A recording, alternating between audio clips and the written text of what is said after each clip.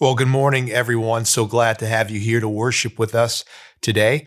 We're on week 8 of our series in David, and just can't wait to dive in. So with that being said, we're going to be reading 2 Samuel chapter 7, verses 1 through 17, then verses 27 through 29.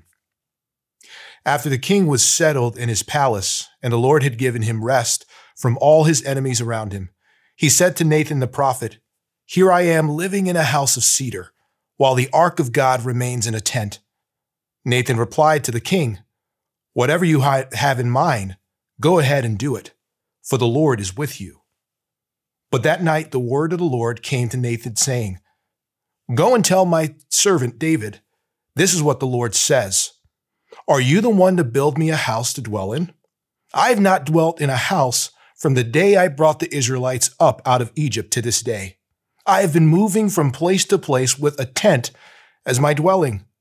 Wherever I have moved with all the Israelites, did I ever say to any of their rulers, whom I commanded to shepherd my people Israel, 'Why have you not built me a house of cedar?' Now then, tell my servant David, this is what the Lord Almighty says. I took you from the pasture, from tending the flock, and appointed you ruler over my people Israel. I have been with you wherever you have gone, and I have cut off all your enemies from before you. Now I will make your name great, like the name of the greatest men on earth, and I will provide a place for my people Israel, and will plant them so that they can have a home of their own and no longer be disturbed. Wicked people will not oppress them anymore, as they did at the beginning and have done ever since the time I appointed leaders over my people Israel. I will also give you rest from all your enemies. The Lord declared to you that the Lord himself will establish a house for you. When your days are over and you rest with your ancestors, I will raise up your offspring to succeed you, your own flesh and blood, and I will establish his kingdom. He is the one who will build a house for my name, and I will establish the throne of his kingdom forever. I will be his father, and he will be my son. When he does wrong, I will punish him with a rod wielded by men, with floggings inflicted by human hands. But my love will never be taken away from him, as I took it away from Saul, whom I removed from before you. Your house and your kingdom will endure forever before me. Your throne will be established forever. Lord Almighty, God of Israel, you revealed this to your servant, saying, I will build a house for you. So your servant has found courage to pray this prayer to you. Sovereign Lord, you are God. Your covenant is trustworthy, and you have promised these good things to your servant. Now be pleased to bless the throne of your servant, that it may continue forever in your sight. For you, sovereign Lord, have spoken, and with your blessing, the house of your servant will be blessed forever. In the movie Facing the Giants, Grant Taylor has been the high school football coach of a Christian school for the last 6 years. He's living in a rundown house with an amazing Buick that most of the time you have to push to get started. And after years of struggling to have children with his wife, Brooke, he finally builds up the courage to go to the doctor and find out what's going on. Now, as all this is happening, during his lowest point in the movie, he happened to be at school late one night and overheard a secret meeting of parents who were petitioning for him to be fired. Many of them said he was dead weight and incapable of winning. He had originally been hired 6 years ago to turn around the program, but now things seem worse than they ever did before. The school hasn't had a winning season since. And so they felt the program would be better in somebody else's hands. But the biggest blow was when he overheard one of his closest friends and his assistant coach, Brady, chime in by saying, "Sometimes I think Grant could do a better job building up the program. But then there are other times where I think he's doing the best he can." And then another parent chimed in by saying, "Brady, you should be our coach." Grant, of course, goes home devastated. And as he starts sharing all these details with his wife, One of the most stinging quotes he says is, "Brooke, I can't provide you a decent home. I can't provide you a decent car. I'm a failing coach with a losing record, and I can't give you the children you want. The problem is me. Like everything else, we can't have our own children because of me. What's God doing? Why is everything so hard?" Have you ever felt like that? Where you've had your dreams that you were convinced would happen, but things didn't turn out the way you expected. You're not quite the person you'd hope you'd be by now. Your career didn't excel as you wanted. As a stay-at-home mom, desperate to do more, maybe you've wondered if God has put you on the shelf of life. Maybe at times you've wondered if you've missed out on once-in-a-lifetime opportunities. And beating yourself up, you question, why didn't I finish school? Or why didn't I pursue that relationship? Why did I choose to go down this path rather than that path? And in your lowest moments, you've wondered, did I marry the right person? Other times, our disappointments come during major life transitions. After 18 plus years of raising our children, most of our lives spent pouring into them, and they leave. Now what do we do? Or we've just retired, or we're close to it, and we're struggling to find a sense of purpose. What does life look like beyond what I've done for 30 years? The widow or widower asks the same question. Have you ever had times in your life where you had plans of being or doing more, and yet God said no, and it has marked your life ever since? Meaning, almost like a filter, you can't help but see everything in light of the goals you failed to reach. And you have been shaped by your disappointments.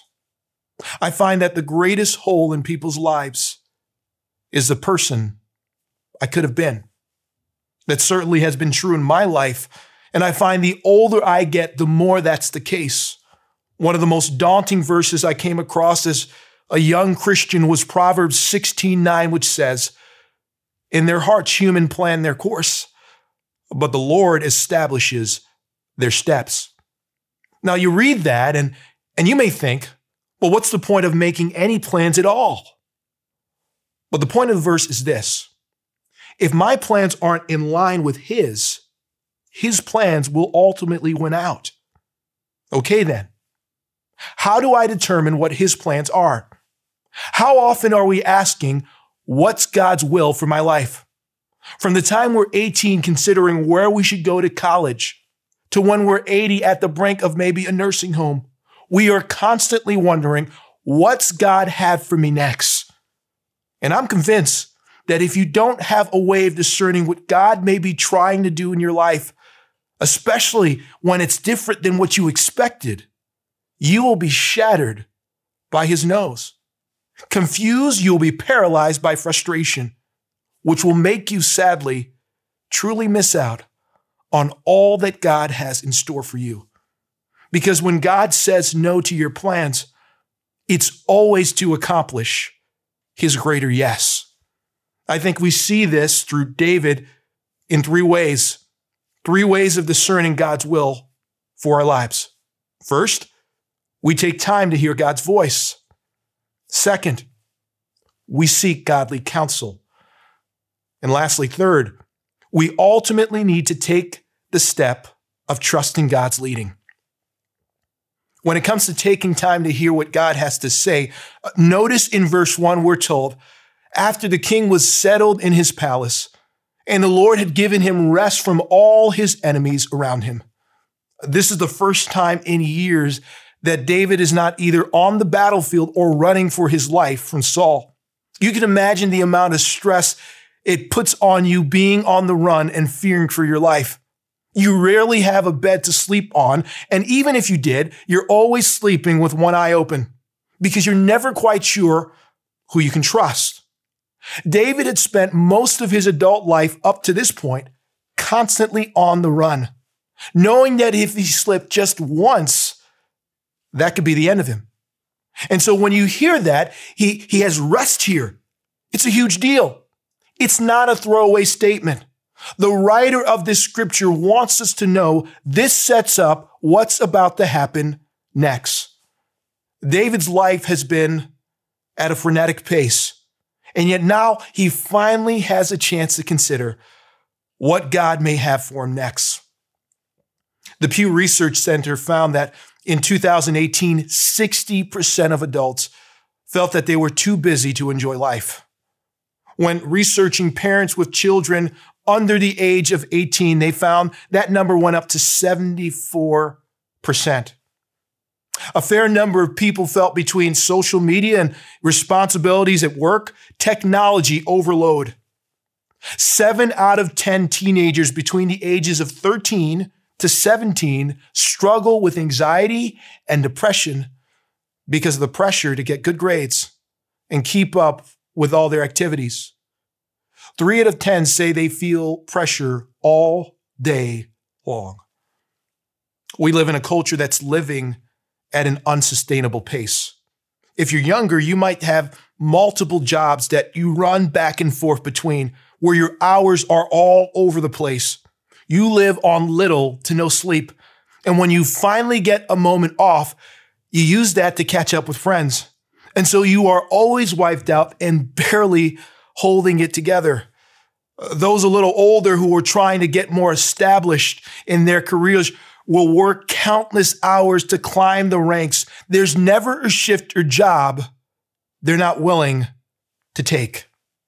Young married couples are trying to find a home and then constantly having to fix that home. Parents are running from recitals to practice for their kids. The point is, we're too busy to ever get a moment to breathe. We're like hamsters running on a wheel. And the moment we sit down at night, we pass out in exhaustion. But it's when we're able to finally rest and get alone with God, where we can pour over his word, that we start thinking bigger than the moment. That life itself is not just about you or me. And he reveals the things to us that we would never see if we didn't take time to listen. See, that's where dreaming happens. That's where you start getting a God-sized vision for your life. And you start to picture how he may want to use you to bring glory to his name in ways you have never before imagined. That's what happened to David here. When he finally got a moment to think of everything the Lord has brought him through, he wonders, how can I ever repay God for what he's done? And so he says to the prophet Nathan in verse 2, "Here I am living in a house of cedar while the ark of God remains in a tent." David felt like God deserved better. And the mention of cedar here, the most valuable wood at that time, hints that David intends to build God the most beautiful temple that anyone had ever seen. You know how dreams are. Rarely do they spring up in the moment. By the time you build up the courage to start talking about it, you've been daydreaming about it for a while. Almost like a plant, it buds. You get excited initially about it. And then it gets roots that get deeper and deeper until you have to share it with others. When you become passionate about something, you've seen this with whatever it is you want to do. It starts to ooze out of you. You have to tell someone. All of a sudden, it's all you talk about. So who knows how long David's been thinking about this? But one thing's for sure. This has become the desire of his heart. And has finally had the time to see it. Have you given God time to show you what he may have for you? If you're younger, it will never happen until you commit to it. Make it a point to get alone with God daily. But one thing I found especially helpful is to get away from everyone for a couple hours, at least once a month, and only bring a Bible and a journal to see what God may say to you. However frequently more so you want to do it, I would challenge you, block out a couple hours on your calendar intentionally to listen to God once in a while. But for those of us who are older, maybe empty nesters or on the brink of retirement.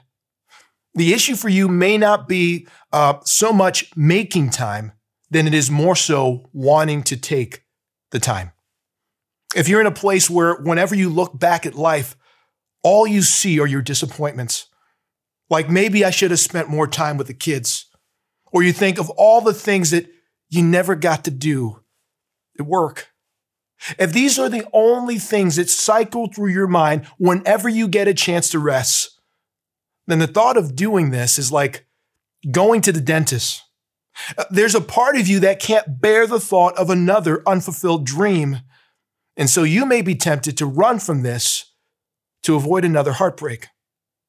I saw this in my father's life right after he had a stroke. Before that, he was one of the most hardworking people I knew.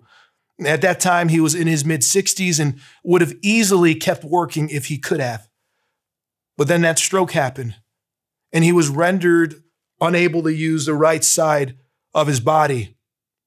It's almost like he lost a part of himself. Life has never been the same since. And you've probably seen this with your own parents.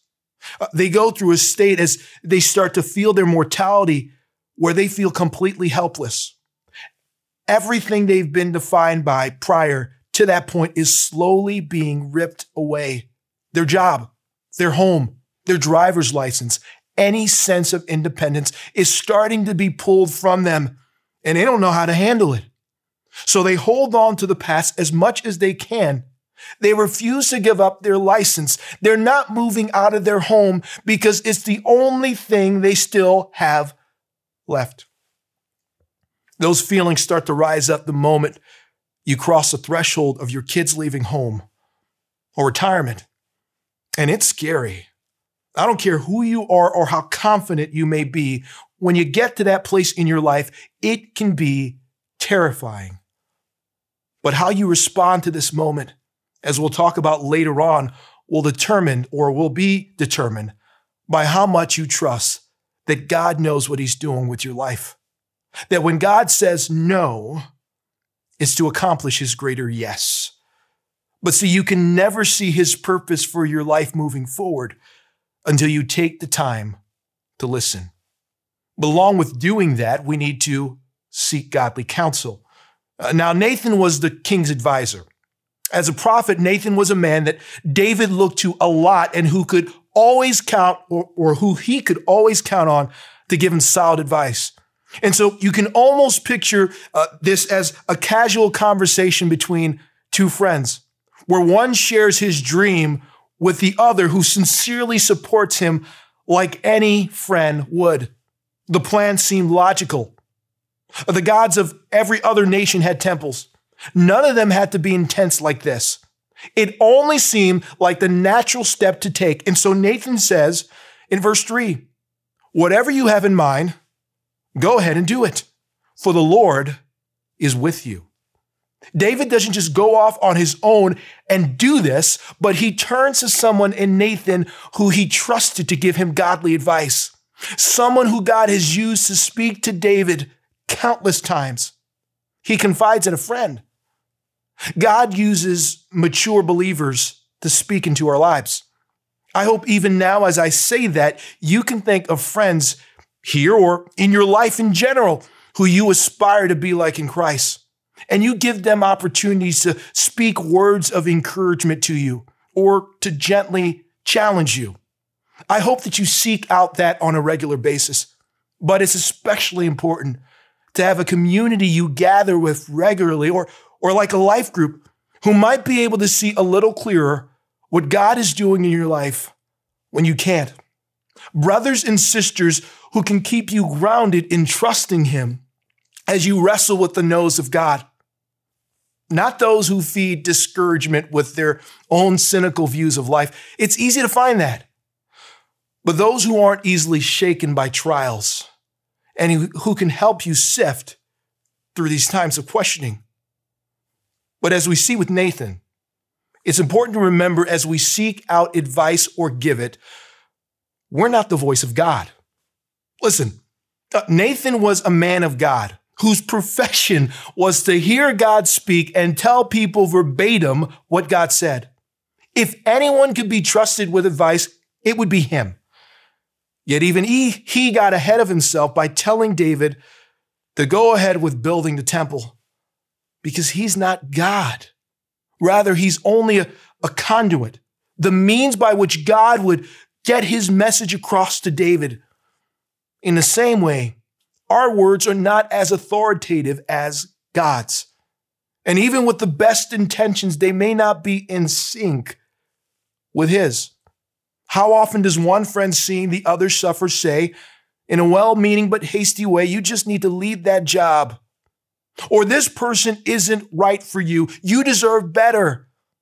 When that may not be God's will for them. But because they hate to see their friend hurting, as we all do, they do whatever it takes to get them out of that position. Or how often has a friend expressed a dream that may be a little risky? They want to move to a place where they have no family or connections. And deep down inside, we see this, that the dots just don't seem to be connecting here at all. But because we don't want to disappoint them, we may be tempted to nod in approval. See, we need friends with the courage of convictions to tell us the truth and who seek God's will with us, not for us. They come into agreement with us to humbly seek God with you, leaning on his word and truth to speak into our lives. And we have a great example of that through Nathan here, who when he realized he got it wrong, makes it right. And as we dive into the message that God wanted Nathan to pass on to David, the heart is reminding David who God is. The word I is said 21 times in this vision, relating to what God has done and plans to do among both David and his people's lives. First, he says, David will not build his house because he is God. He is a God who has dwelt among his people. In verses 5-7, he explains, go and tell my servant David, this is what the Lord says.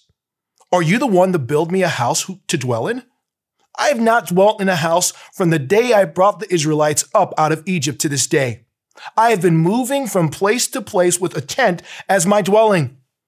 Wherever I have moved with all the Israelites, did I ever say to any of their rulers whom I commanded to shepherd my people Israel, why have you not built me a house of cedar?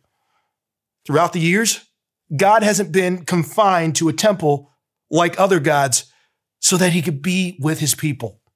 From the time he redeemed Israel out of Egypt and they traveled in the wilderness, wandering from place to place, surrounded by enemies, God traveled with them, leading them in a pillar of cloud by day and a pillar of fire by night. Because like a mother with her infant, he wanted to watch over and protect them. He tells Moses in Exodus 33:14, my presence shall go with you, and I will give you rest. Throughout every season, no matter where they were or what they've done, God has always worked with his people, or walked more so with his people. Even throughout the last 20 years, as the ark was displaced, God has always been with his people. Similarly, we need people to remind us that God hasn't abandoned us in the midst of discouragement, nor is he indifferent in saying no to us, but rather he walks with us through it, and he grieves over our losses with us. I always think of Mary falling before Jesus when her brother Lazarus dies, and heartbroken cries, Jesus, if you were here, he wouldn't have died. Yet after one of the simplest, most profound verses is written in John 11:35, you know it, Jesus wept. Even though all authority is in his hands, and he knows that within minutes he was going to raise Lazarus from the dead, his heart is moved toward compassion, seeing Mary suffer. And as mysterious as God's ways may be, there is one thing you should never doubt as you struggle with his nose: his love. He is not distant and aloof as other gods. Though this makes no sense right now, the situation you may be going through, he is with you. and for you. And he is looking to lift up those who turn to him. Second, God also wants David to remember where he has brought him from. In verses 8 through 9a, he says, I took you from the pasture, from tending the flock, and appointed you ruler over my people Israel. I have been with you wherever you have gone, and I have cut off all your enemies from before you. God reminding David of all that he's done, all that he's brought him through is a subtle reality check. Though David is king and has the means to build him a beautiful temple, God is the provider in this relationship. He's the one who ran after David when he had nothing.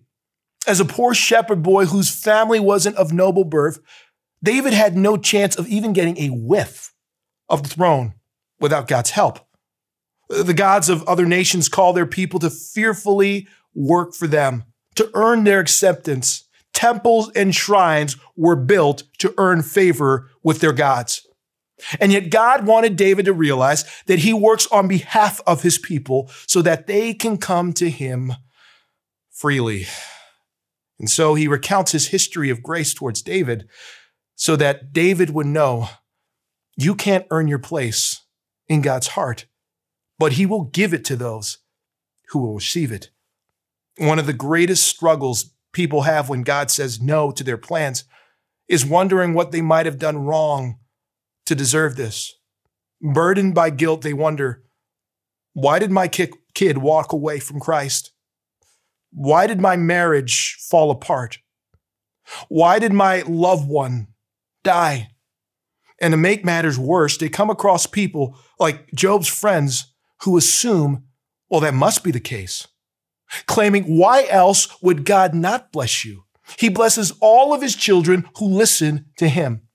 Now look, yes, when we walk in obedience, you will see the benefits of that. And there are consequences to disobedience. But that's never to say that what happens in your life will ultimately be determined by what you do or don't do for God, because that's contrary to who he is. He works on behalf of his people.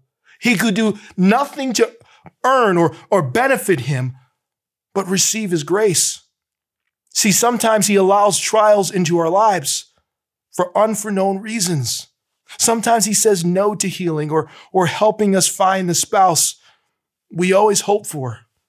And we need people who remind us in those times that we are still chosen by God, that this isn't a sign of him rejecting us, nor do we need to re-earn his love. As Romans 8:32 reminds us, he who did not spare his own son, but gave him up for us all, how will he not also, along with him, graciously give us all things? We serve a God of grace.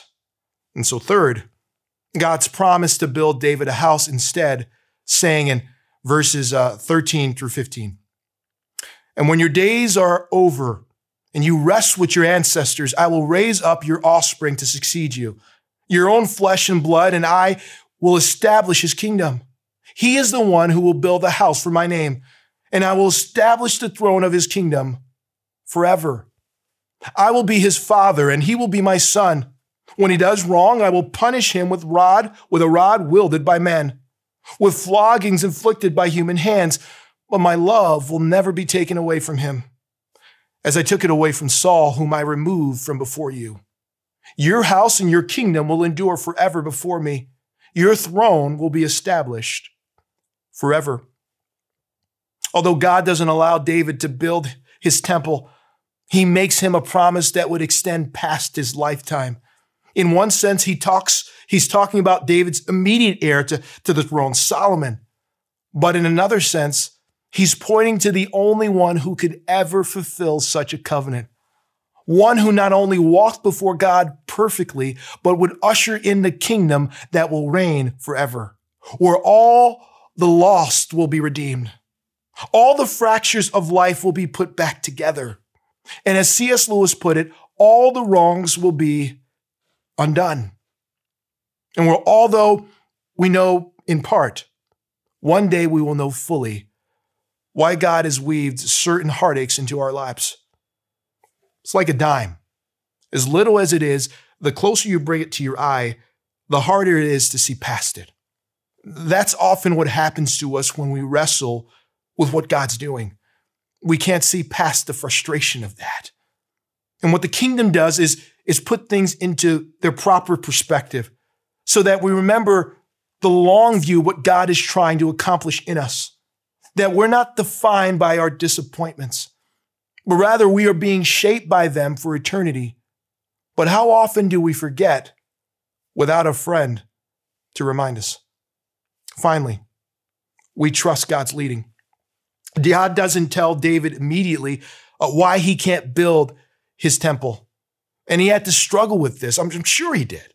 He admits towards the end of his life to his people in 1 Chronicles 28, verses 2-3, "Listen to me, my fellow Israelites, my people. I had it in my heart to build a house as a place of rest for the ark of the covenant of the Lord and for the footstool of our God. And I made plans to build it. But God said to me, you are not to build a house for my name because you are a warrior and have shed blood."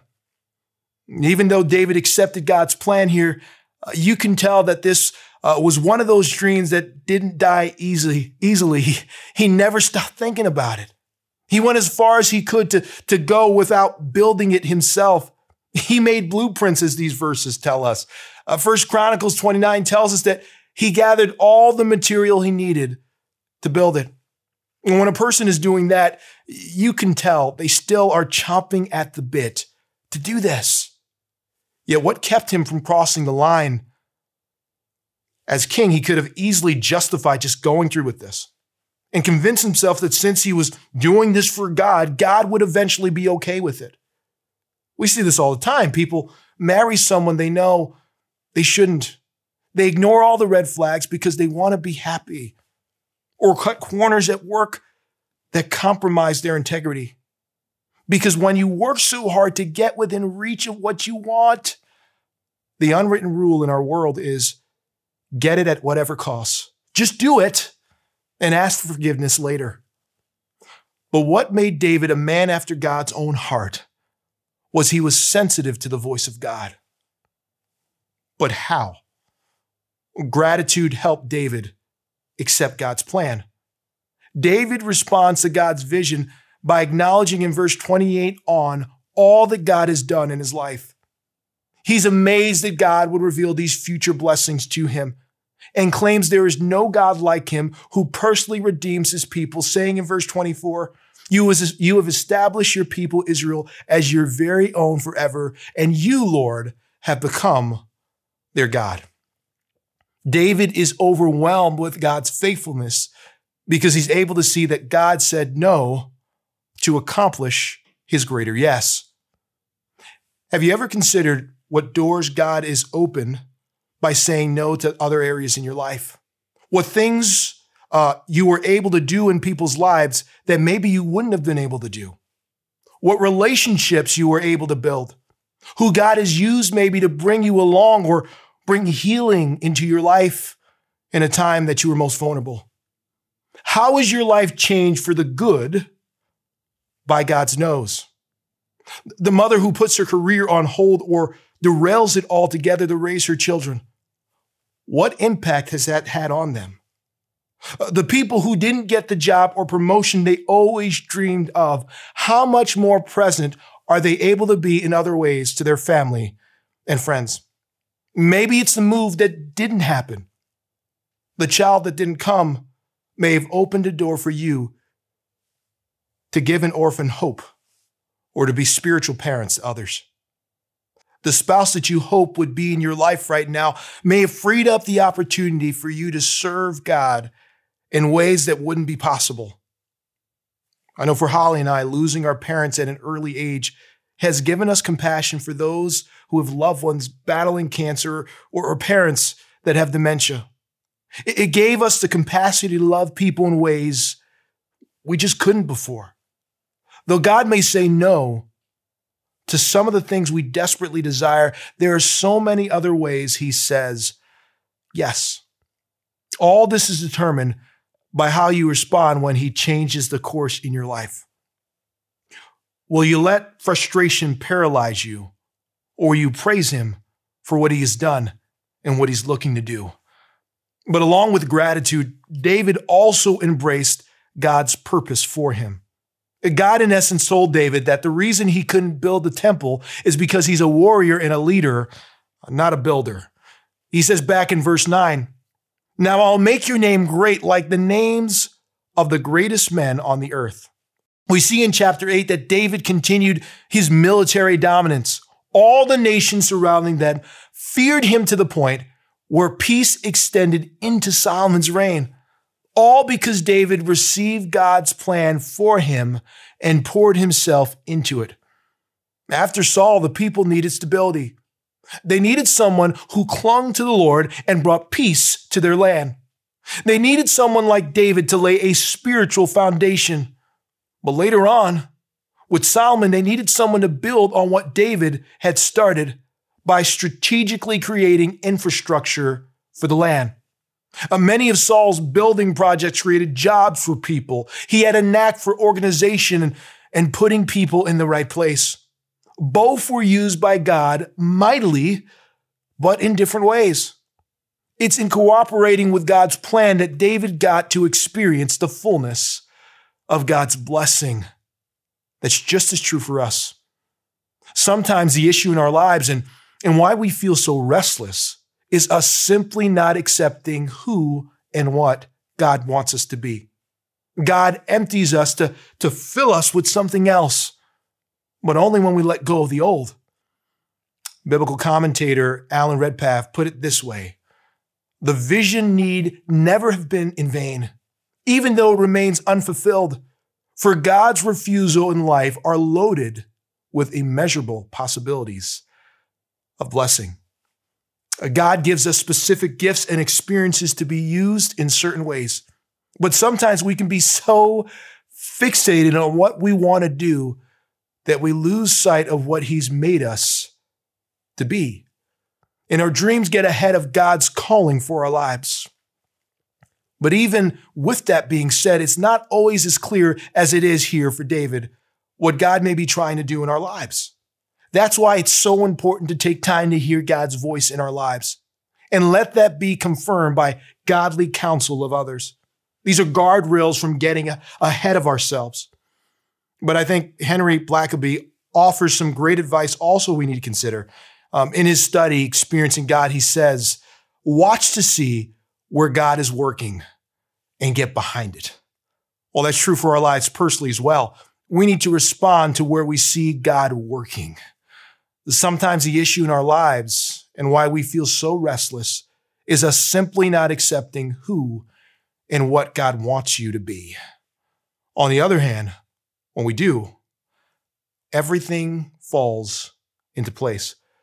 Recently on Caitlin Elliott's podcast, So What Else, Pastor Davey Blackburn, who has had his wife tragically shot during a burglary, shared his story and how God had used the most tragic moments in his life to form a ministry now where he helps to heal others.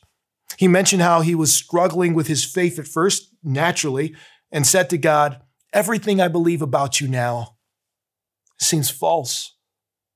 But then he acknowledged ultimately he was holding God to his expectations. He said, "A God who is subject to me is not God. It's something I fabricated. Do I trust God for who he is and only to the extent of what he does for me? Do I worship him for who he is?" While in the hospital with his wife, who was on life support at that point, he mentions at one point he turned on Pandora, knowing his wife loved to listen to elevation worship. And at random, a song came on called "Nothing is Wasted." And Davy knew that was God's way of letting them know that though this is not going to end the way that he wanted, that he wasn't going to waste this. God wasn't going to waste this. And this has become the calling card of his ministry. Through any season of life you may be in right now, you need to know that when God says no to your plans, it's always to accomplish his greater yes.